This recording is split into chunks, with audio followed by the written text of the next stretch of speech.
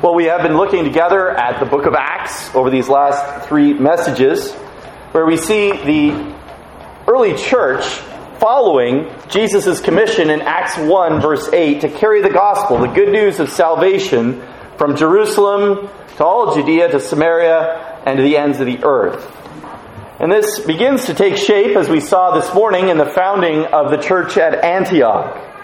Then later on, after the passage that we looked at this morning, in chapters 13 and 14, we see that first missionary journey of the Apostle Paul and Barnabas, as they set out from the church at Antioch to carry the gospel to Cyprus and to what is now modern Turkey, but then would be known more properly as the cities of Galatia, like Antioch in Pisidia, another Antioch, not the same one, Iconium, Lystra, and Derbe. It's interesting as you read this and you think about missions, and you think that we have been commissioned to be on mission for the Lord Jesus Christ. I wonder if you have a missionary mindset as a Christian. Specifically, what we see here in the example of the Apostle Paul is indeed someone putting the ministry and others before themselves. My former pastor in South Carolina, his name was Bob Self, and he's now a missionary in inner city Atlanta. And he expressed that his great desire was to point as many people as possible to Jesus Christ in his lifetime. And he was coordinator for the Reformed Baptist Missionary Society for many years, and he and his wife traveled all over the world trying to strengthen and encourage churches as they labored, and missionaries as they labored on different continents. And when he was back home, he used to challenge young men and young seminarians like myself to be open to going to the mission field. And one way that he would do this was that he would often bring back exotic foods to give the young men to try. So he brought back chocolate-covered grasshoppers and ants. He brought back mealworms from Africa. And he wanted to challenge young people to be prepared to go out and serve on mission fields. And a small part of that was introducing them to different food. In our family, we've tried to take a leaf out of his book with our own children. When I came back from a trip from Florida, I brought alligator jerky with me for us to try. And when I was in Arizona, I brought back lollipops that had dead scorpions in them. Yes, they have them, and they're edible. Unfortunately, I think it was only my eldest son who was brave enough to eat them all. But why do we do this kind of thing? Well, if you look at Jesus' ministry when he was here on earth, and in the book of Luke particularly, one of the things you notice in the book of Luke is how often Jesus ministered to people as he ate with them. Think about it. Accepting somebody's food or hospitality can be a way to begin a relationship. But if you can't accept it or you won't accept it, you may not have that opportunity. You never know what opportunities or conversations may open up simply by sharing food with someone. But the general principle behind this, and I think behind what Bob was trying to convey, was that it takes us out of ourselves. It takes us out of our own selfishness, our comfort zones. It's part of developing a mindset for missions which prioritizes others and trying to develop an understanding and a love for other people who might have different perspectives, different cultures, different food. Doesn't mean that you will necessarily like everything that you taste, but instead of dismissing them, perhaps you need to examine why you wouldn't try it if it would facilitate the gospel. Is your taste more important than your service? Minor food sensitivities aside, what we have before us this evening in our passage is the reality of Great Commission work. It can lead to real discomfort, physical suffering, and real persecution. Now, when you read a passage like this in the book of Acts, and we hear about Paul getting stoned and then picking up and going and preaching in another place, it's a little bit hard for us to relate to those experiences. I don't think there's anyone here who've almost been stoned to death on the streets, or even had our life threatened necessarily by our faith. It's almost like Paul is some sort of Christian cartoon character with superpowers. But we forget that the message of Acts is designed to exalt Jesus Christ and not men. It's not ultimately about Paul or Barnabas or my church or your church. It's about the God who calls us and sends us all to carry His commission, to be His servants. And we don't have to be superheroes to evangelize and share the gospel. We just have to be faithful to our Lord and Master, Jesus Christ. Because while the apostles were gifted men, they were also men of clay. You remember how the Apostle Paul describes himself? You only have to read it to see it. He calls himself the chief of sinners. Jesus Christ came into the world to save sinners, of whom I am the worst, the Apostle Paul says. So how does a sinner who's been saved by Jesus Christ persevere when faced with tests and challenges and hardships? Well, Paul gives us the answer in Philippians 4. He says, I know how to be brought low, and I know how to abound. In any and every circumstance, I have learned the secret of facing plenty and hunger, abundance and need. I can do all things through Him who strengthens me. And that's not a Nike commercial for the latest Nike shoes worn by the latest NBA star. What he is saying here is that what enables him to do this, what enables him to persevere, what enables him to endure the hardship is that it is God who strengthens him. God who enables him to overcome things that we can't imagine. It's not Paul and Barnabas who are the superheroes, it's ultimately God. God who converts. And we've said this before, as we saw the growth in the Antioch church, it wasn't because he raised up or brought superhero preacher, the Apostle Paul. No, it says by the hand of the Lord, the church grew. God is the one who saves. God is the one who chooses you. He chooses us. He builds His church by His hand. And God uses means. And it's really interesting that He uses weak individuals. Weak men and women like you and like me. I remember even the first time that I preached this passage, a number of years ago, I was struggling with how to preach this passage. And I talked to a brother, and he came alongside and he helped me. And sometimes as pastors, you reach blocks. And he was helpful in preparing the sermon. Sometimes you don't even think what kind of a struggle it can be to preach the Word. But God is gracious and helps. And He brings alongside those to help. He saves us. He strengthens us. He enables us to bring forward His Word. Well, in our passage, we're going to look at how God gives strength to the church to fulfill their mission. First, we're going to see how He gives strength to His suffering servants. We'll see that in verses 19 to 21.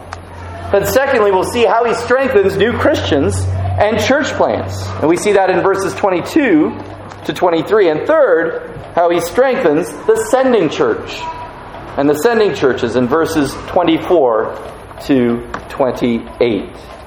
But first, we're going to look at this strength that He offers to suffering servants. Notice how God provides strength when we need it. Verse 19. But Jews came from Antioch and Iconium, and having persuaded the crowds, they stoned Paul and dragged him out of the city, supposing that he was dead. This is a truly difficult situation. The blindness and hatred of the Jews is incredible in this passage. It says that some of them traveled from Antioch to Lystra. Now, remember, this is before you could just hop in the car. And you know how far it is to go 30 kilometers in Barbados. They traveled 145 kilometers from one place to another. Now that takes a lot of hate to go that distance. This isn't just an afternoon stroll. It's actually geographically through hill and mountain country in southern Turkey. And they had their own mission. And their own mission was of the devil, to destroy the mission of Paul and Barnabas. And they came all this way because they hated the gospel message of Paul and Barnabas. It threatened the religion of works and culture that granted salvation by the sweat of their brow, by the good works that were there. And it says here that they managed to persuade the crowds, to follow them. Having persuaded the crowds, they stoned Paul. And I think one of the things we sometimes do is we underestimate the world's hostility to the gospel. We think, well, we can tolerate this and we're okay. We're kind of safe here in Barbados. There's sort of a Christian culture. Don't be fooled. When the gospel is preached, opposition will come. And we need to be prepared for this opposition.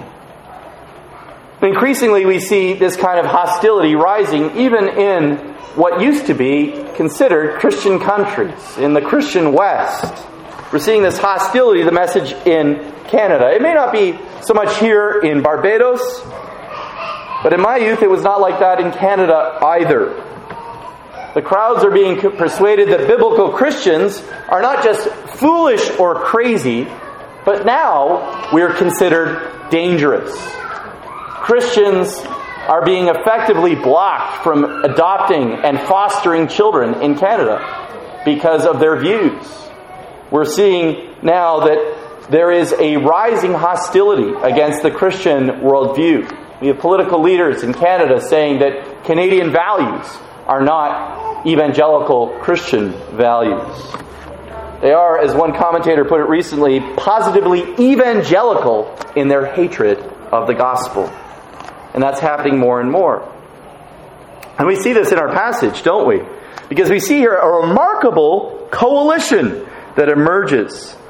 Because we see here that it is Jew and Gentile together that do this. They're going into Gentile lands and persuading the Gentiles to stone the Apostle Paul.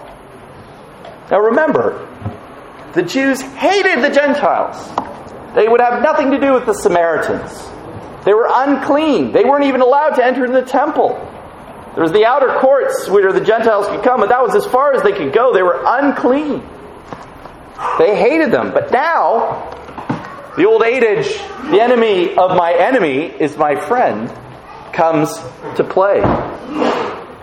And so, they agree to stone the Apostle Paul. I often wonder what Paul was thinking in this situation.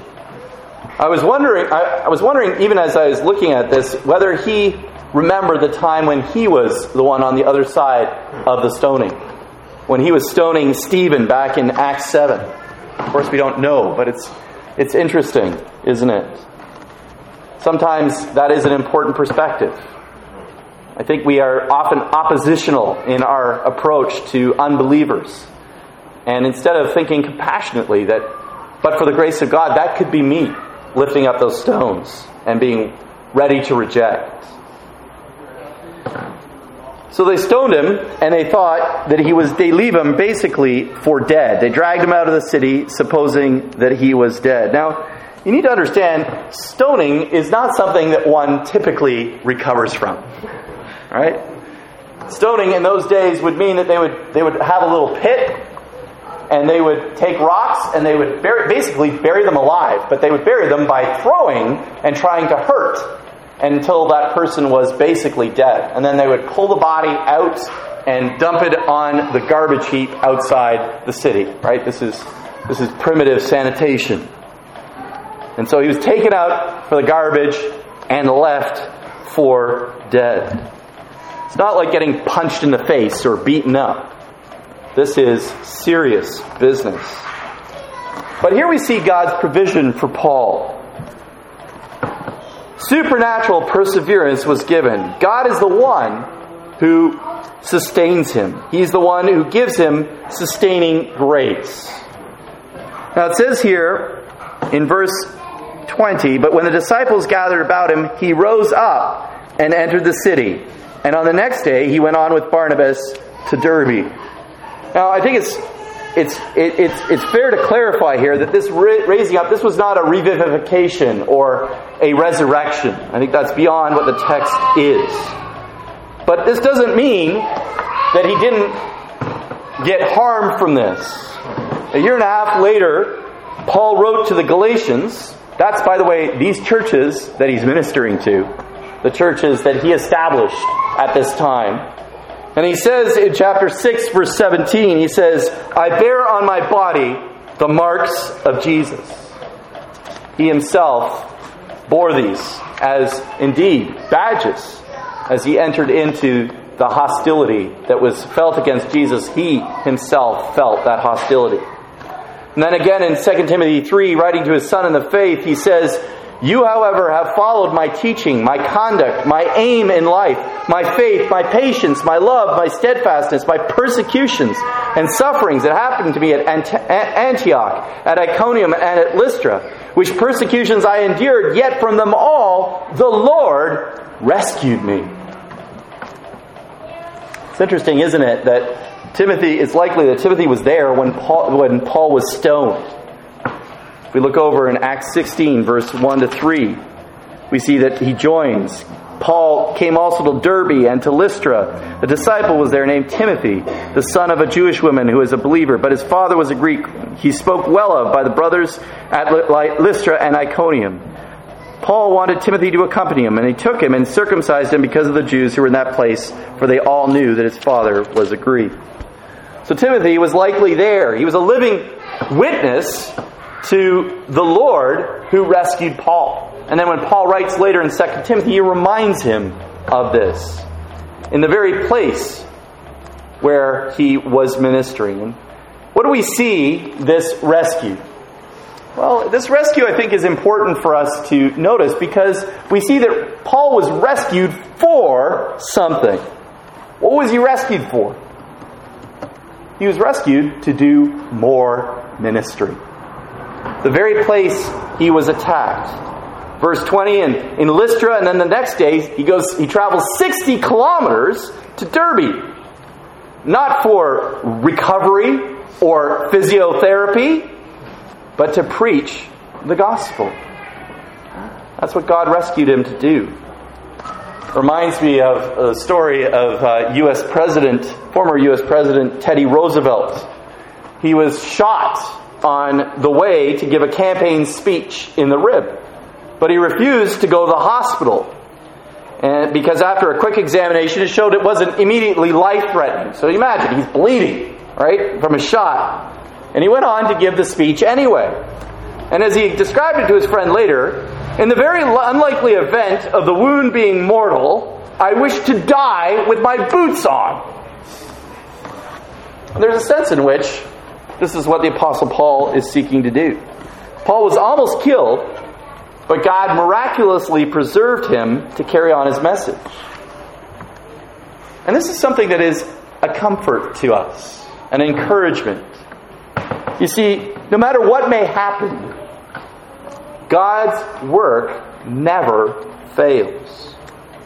As Luther's famous hymn that we'll sing a little bit later says, let goods and kindred go, this mortal life also. The body they may kill, God's truth abideth still. His kingdom is forever.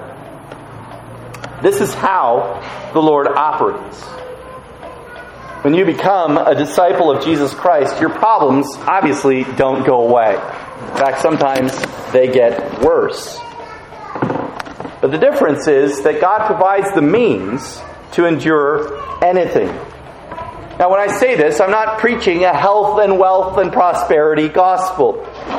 This is a very real gospel for real people like you and me. 1 Corinthians 10 elucidates this promise. In verse 13, it says, no temptation has overtaken you that is not common to man. God is faithful, and He will not let you be tempted beyond your ability. But with the temptation, He will also provide the way of escape, that you may be able to endure it.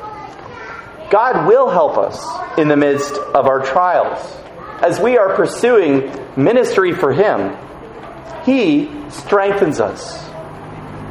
We are not powerless. And we are not to stop serving, really, at any time in the midst of our weakness. In fact, our weakness may facilitate it. Some of you know my sister this past year was diagnosed with a stage 4 plus appendicitis cancer, a very rare cancer, very serious cancer. And she narrowly, in God's grace, escaped death. But in God's grace, she did escape death. But while she was facing death, she used the opportunity that was given her to speak the gospel very directly and very clearly to a number of people in her life, including my older brother, who's not yet a believer. And she used every opportunity, and in fact, her ministry expanded, her witness expanded in her weakness, even as she was struggling to cope with the side effects of the chemotherapy drugs. There was an opportunity, and she recognized that she had been given life. And she was given life from her Creator, and she had a desire that as she faced the potential end of her life, that she not only be ready, but that those around her might be ready. So I just encourage you, in your weakness, God can use that. John Piper is famous for writing a little booklet called Don't Waste Your Cancer. I gave that to my sister early on.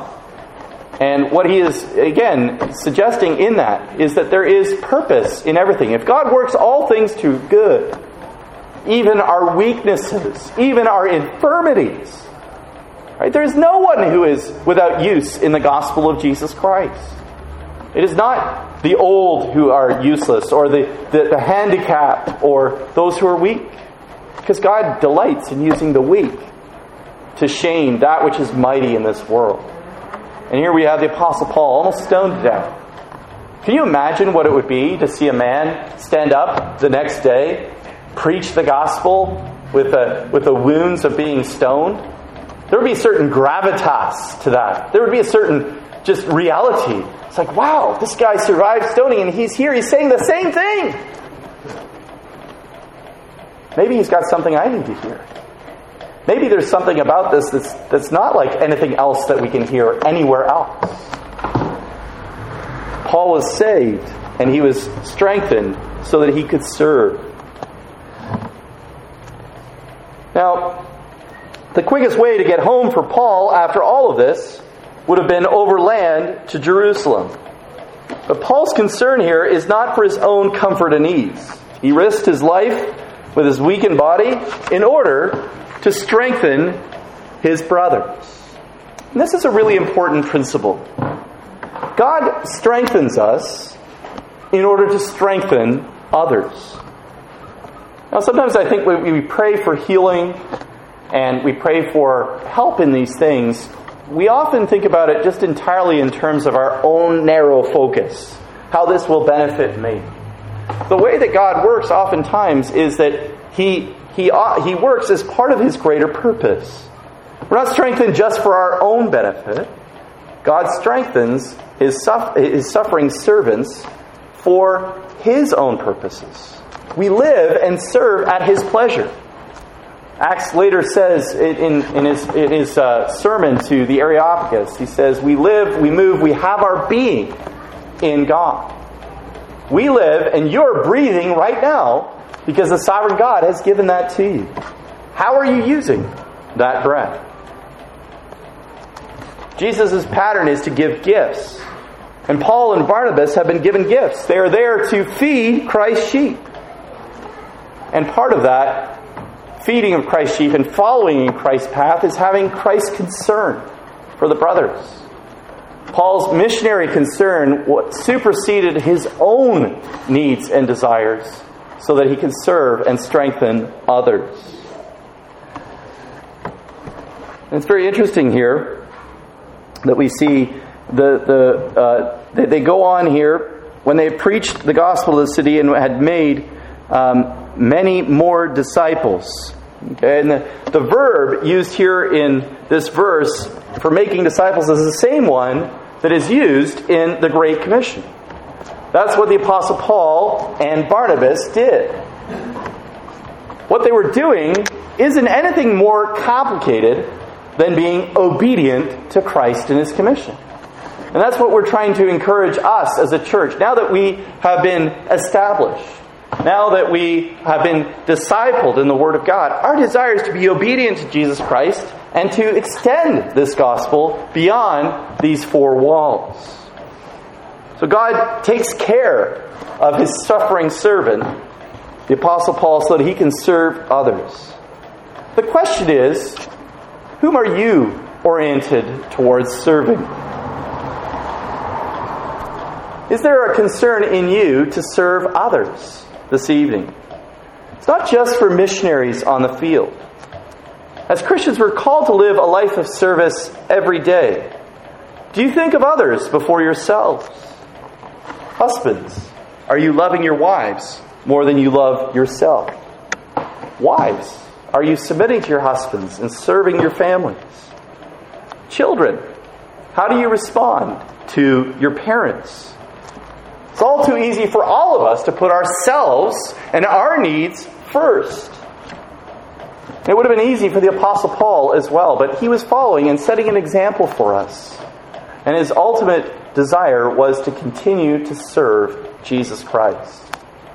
You can serve Christ all the way to your deathbed. I remember as a young man, my father would sometimes take me on his hospital visits. Very instructive. I remember he took me to a lady that I used to call Annie Bell, because she used to babysit me when I was a little boy. And she had a terrible disease, scleroderma, which is basically where your organs all harden and you die of suffocation because your lungs no longer can contract and breathe. It's very, very difficult, very painful disease. And I remember Annie Bell looking up at my dad and saying, "Pastor, why am I still alive? Why am I still alive?" And he said to her, "Peggy, you're still alive because the Lord is sustaining you. And you still have a ministry to your sons, to the people that come into this room. There is a purpose to your life." And he said, "Peggy, are you speaking the gospel? Are you indeed thinking about them?" She said, "Yes, I'm praying them. But you're right, Pastor. It's not over." And there was a man that came in and she's like, "Julio!" She's like, this is the guy picking up the garbage in the room, and he looked up and he's like, "Do you know Jesus Christ?" And the guy's looking at her and he says, she said, "You ought to know Jesus Christ. I'm about to die, and you need to know Jesus Christ." And she, from that moment on to the day that she died, just a little over a month later, she would speak to everyone that came into her room, and very directly about their need to know Jesus Christ. And she had a very faithful witness. In fact, the doctors and nurses, some of them attended the funeral because they had been struck by this woman, that in her weakness, that how she had exemplified Jesus Christ. God strengthens us. God preserves us every breath that we breathe in order to give glory to Him. And note Luke's description here. They made many disciples. Now, I want to make note of that language again. They made many disciples. This is not just evangelism that's going on here. This is discipleship. This is not a big crusade, like big evangelicalism, where they drop in for a weekend and they put up a tent and they have a big show. No, as it says in verse 28, they remained no little time with the disciples. That was their practice.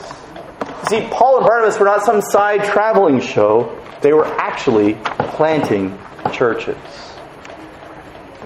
And now once they planted the churches, they didn't abandon them. Secondly, we see the strength that's given to new Christians and to church plants in verses 22 and 23.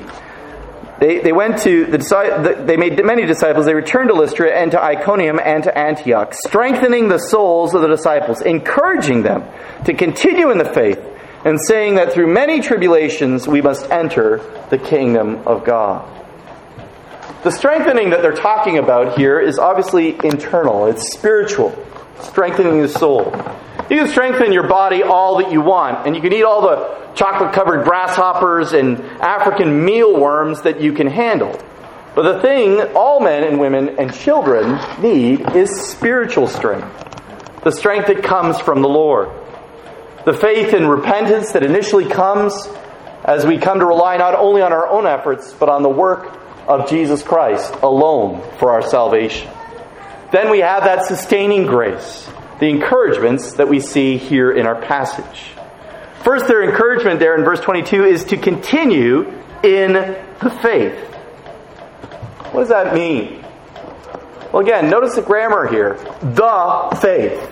The definite article here. This was a saying in the New Testament that stood for good doctrine. The apostolic doctrine. The doctrine of the New Testament. Remember how the book of Jude begins with a call to contend for the faith. There's one faith. Right living comes from right doctrine. Orthopraxy comes from orthodoxy. But what is this faith? Well, simply put, it's the gospel. It's the gospel that God created the world, a perfect world, and that man rebelled against God and sinned and was cast out of the garden.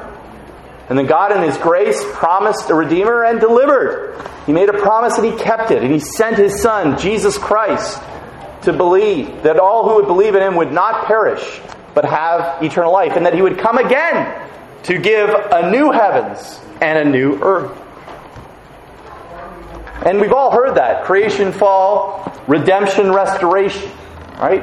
We have the Kevin DeYoung pamphlet on the table there about the whole story of the gospel.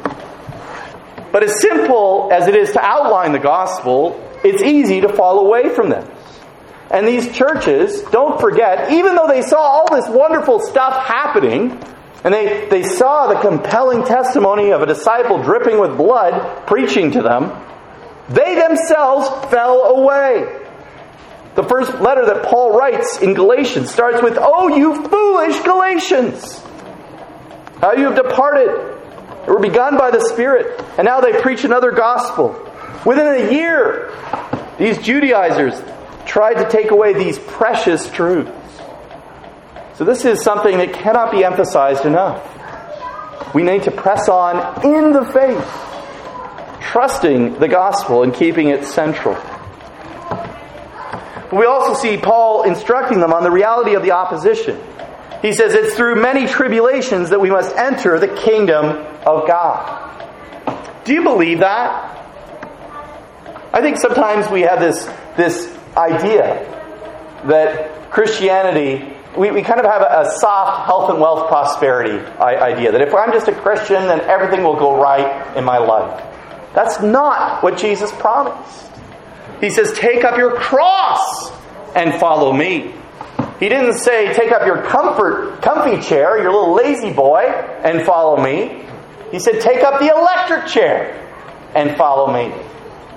That's what the cross was. You know, we wear cross ornaments, and it's a nice piece of jewelry, but actually it was an odious symbol. It was a symbol of death.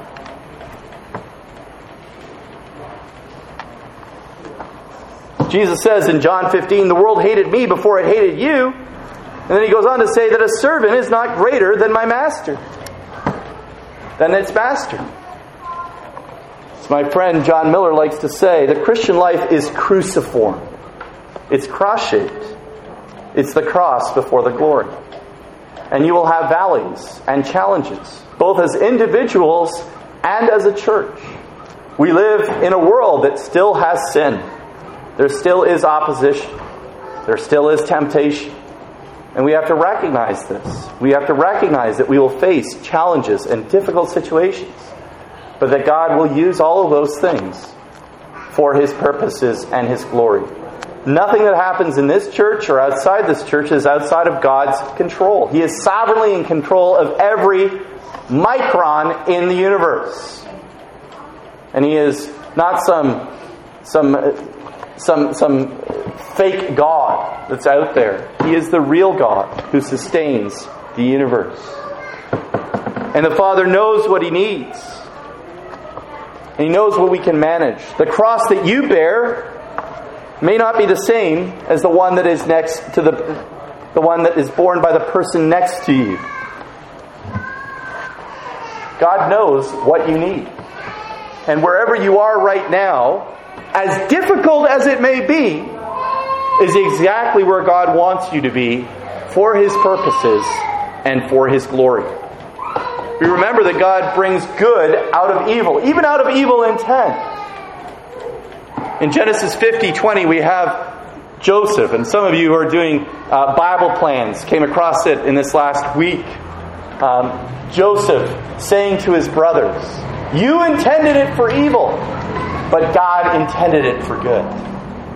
God can use our sin He can even use our sin to accomplish His purposes. He is not taken off track. Our trials are things that God can use.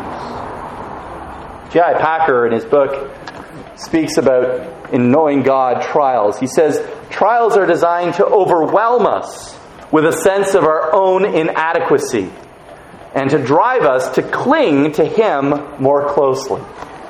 God fills our lives with troubles and perplexities to ensure that we will learn to hold to Him fast. He goes on to say, the reason why the Bible spends so much of its time reiterating that God is a strong rock, and a firm defense, and a sure refuge, and a help for the weak, is that God spends so much of His time bringing home to us that we are weak, both mentally and morally, and dare not trust ourselves to find or to follow the right road. Packer says God wants us to feel that our way through life is rough and perplexing, so that we may learn, thankfully, to lean on Him. Therefore, He takes steps to drive us out of our self-confidence, to trust on Him, to wait upon the Lord. And in light of that, we do not despair. We are not without hope, because God is the one on whom we have set our hope. Is that you this evening? Are you going through a trial or a difficult time in your life? Remember, one of the purposes of that is to drive you to God. Don't ignore His work in your life. His work to change and to rebuke and to challenge you. Trials have purpose. Well, we look there in verse 23. We see beyond the trials what the Apostle Paul did to strengthen the church. And it's very interesting. When they had appointed elders for them in every church with prayer and fasting, they committed them to the Lord in whom they had believed. Now it says they appointed them. I believe they led the church in selecting the men for service. We could say here that they were elected, but it's all the same office. Elder, bishop, pastor, those are the words they use interchangeably for pastors or elders. The only other remaining office that's not there is deacon. And so we believe that churches can indeed function without deacons, although it is best for them to have deacons. Who were they here that were elected? Well, they were Christians. They were Gentile-fearers or Jews, men who were familiar with the Old Testament. In a very short time, they were prepared. And again, we say that how they chose these individuals would be according to the principles laid down in the pastorals, that they were Christ-like in their character, humble, teachable. And it's interesting here, he says they appointed elders.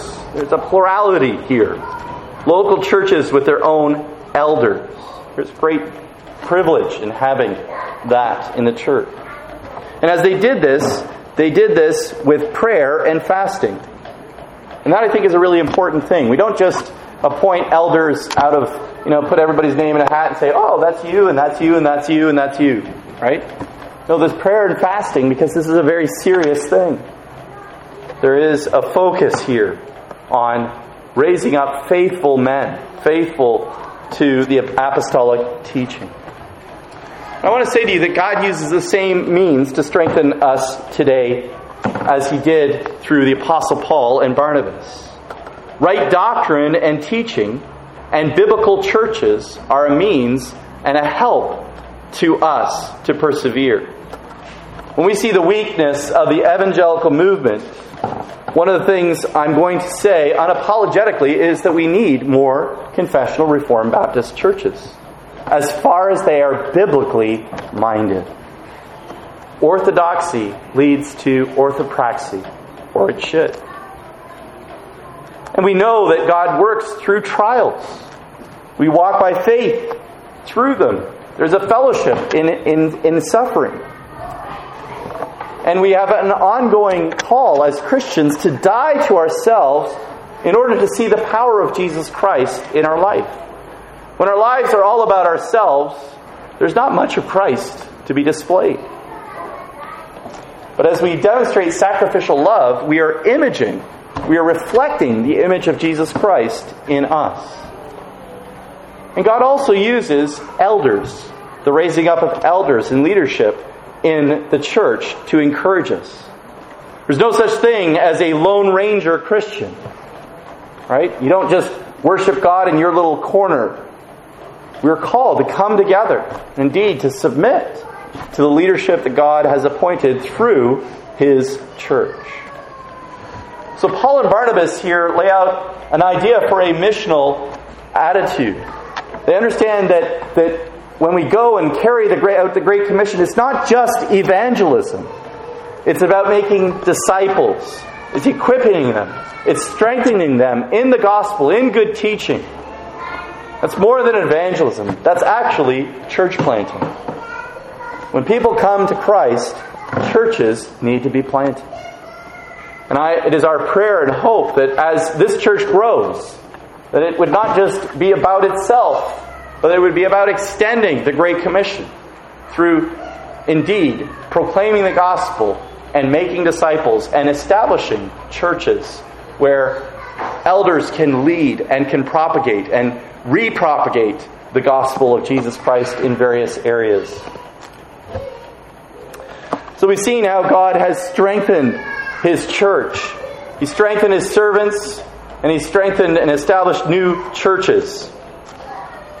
Finally, we see here in verses 24 to 28, God's strength gives strength to sacrificially sending churches.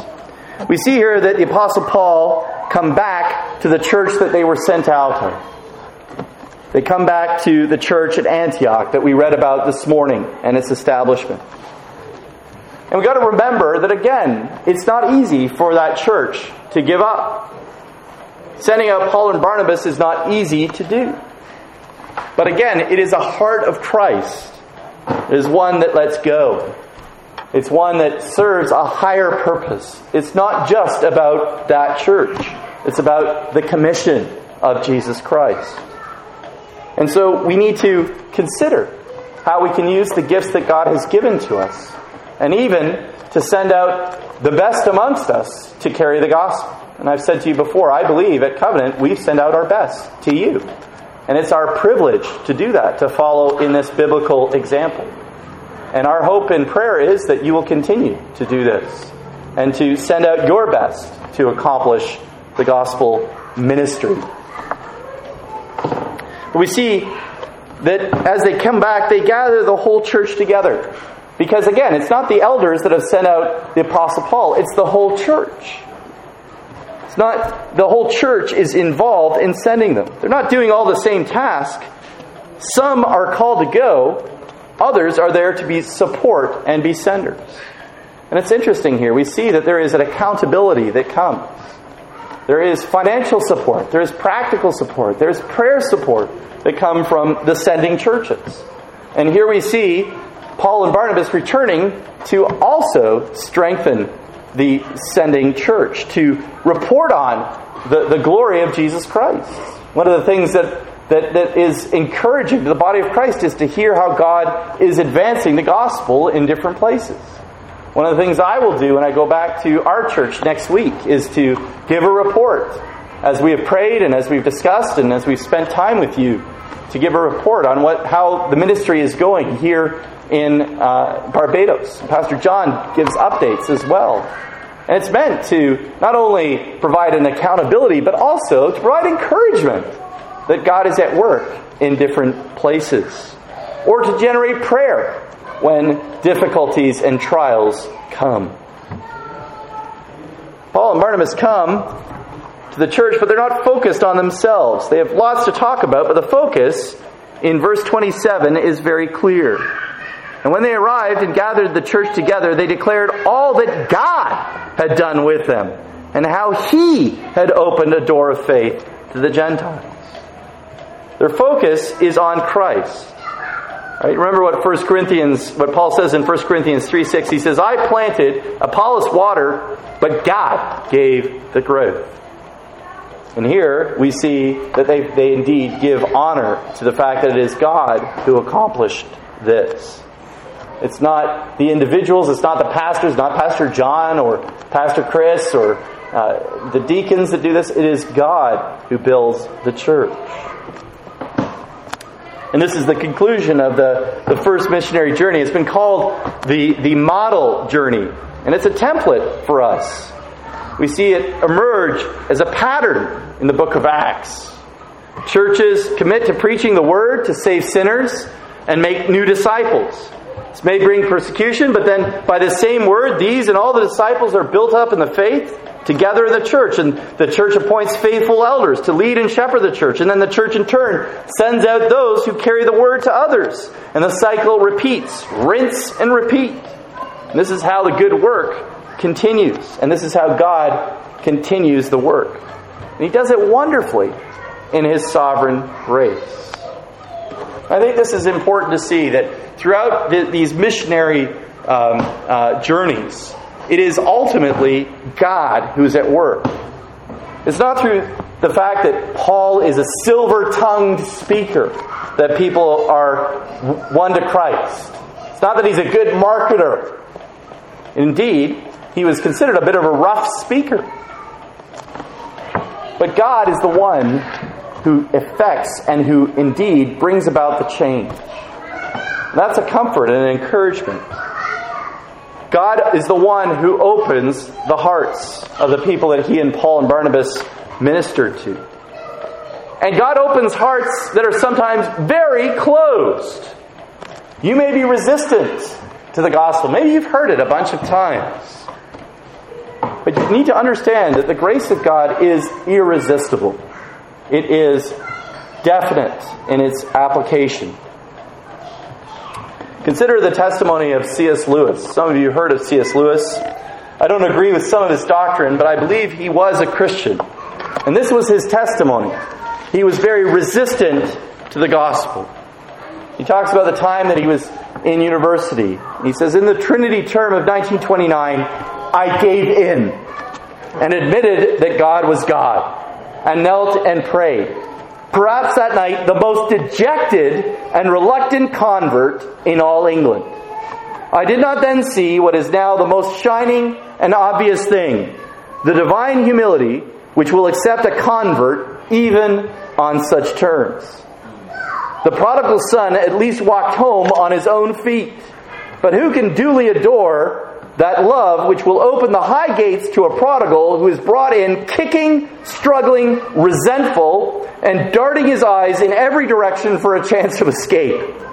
The words, compelle entrare, compel them to come in, have been so abused by wicked men that we shudder at them, but properly understood, they plumb the depths of divine mercy. The hardness of God is kinder than the softness of men, and His compulsion is our liberation. God sometimes drags us into the kingdom kicking and screaming. You may have very hardened friends and family and relatives, and you think there is just no way. But there is a way, because there is a God, and He is sovereign. Consider also Lydia's conversion in Acts 16. Verse 14, it says, one who heard us, this is the Apostle Paul speaking, was a woman named Lydia from the city of Thyatira, a seller of purple goods, who was a worshiper of God. The Lord opened her heart, this is Luke, saying, the Lord opened her heart to pay attention to what was said by Paul. How was Lydia saved? Because Paul was just a great speaker? No, because God opened her heart. God opens hearts.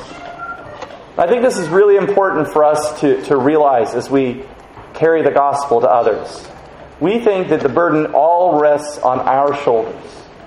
But it is one of the joyful things about the sovereignty of God and salvation is that it is God who saves, and He uses weak men and women like you and I. We just need to be faithful. And God will do what God does and bring them into the kingdom according to His purposes and His timing. Unbeliever, if you are an unbeliever this evening, God is sovereign to save you this evening. He is at work to extend the gospel and the mission of His church. nothing will stop him. Unbeliever, have you responded to the call of God to repent and believe, to turn away from your sins, and to believe only and fully on Jesus Christ for your salvation? You will be saved. You will be saved. Do you believe this? Believer, consider what God has done in the past, and consider what He will do with you, with us here in Barbados. Do you think that He will be unfaithful to fulfill that call through CRBC Barbados? Press on in the faith. As you enter 2020 more fully, consider what He might do. Consider who He might call to salvation this year. Do you pray that the Lord would bring salvation into your midst? That we would have baptisms? That we would see the work of Christ come wonderfully to fruition here in Barbados? God knows His people, and He will call them in. You and I have the privilege of being His instrument. Are you willing to go beyond yourself to be a channel for God's grace? Are you willing to be rejected as the Apostle Paul was? If you're willing to be rejected for Jesus Christ, then He can use you. He can give you the courage and the confidence that you lack to speak the truth in love. CRBC, we need to follow Christ and the apostolic example that we see in our passage here. We need to commit to the Great Commission, to spreading the good news among our friends, our family, our neighbors, and our strangers around us. We need to pray together expectantly and work towards the further establishment of this church and other churches. We need to pray for the lost and keep praying. Keep inviting people to come and to hear the gospel. Sometimes you'll hear a message and you're like, that was just a regular message. But the reality is that everyone has a divine appointment with God, and He can use a simple message that meant nothing to you to transform the other person sitting next to you to become a Christian. It's amazing. But we need to exercise faith.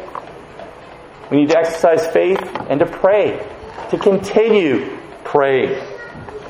Keep inviting people to come and hear the good news of Jesus Christ. Keep speaking of the gospel. Do not lose the faith.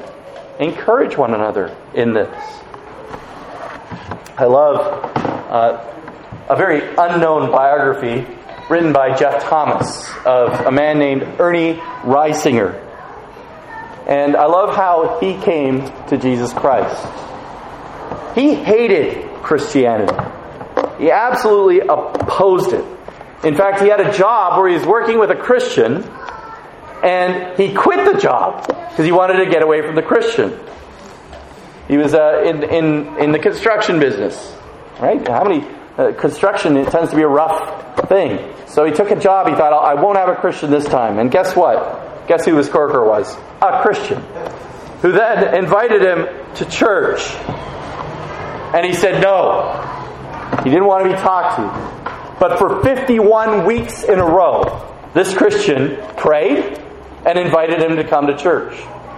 And then on the 52nd week, that is 1 year, he said, okay, fine. And he came, and he was saved, and he became one of the greatest Reformed Baptist preachers in America in the early 20th century, and was used by God to reach many others. But he had 51 rejections before he accepted the invitation. Brothers and sisters, we need to persevere. There's no magical formula. There is just to follow in the pattern that's set out by Jesus Christ, to preach the gospel, to believe it, to encourage and strengthen one another, and to press on for the sake and the glory of Jesus Christ. CRBC, press on.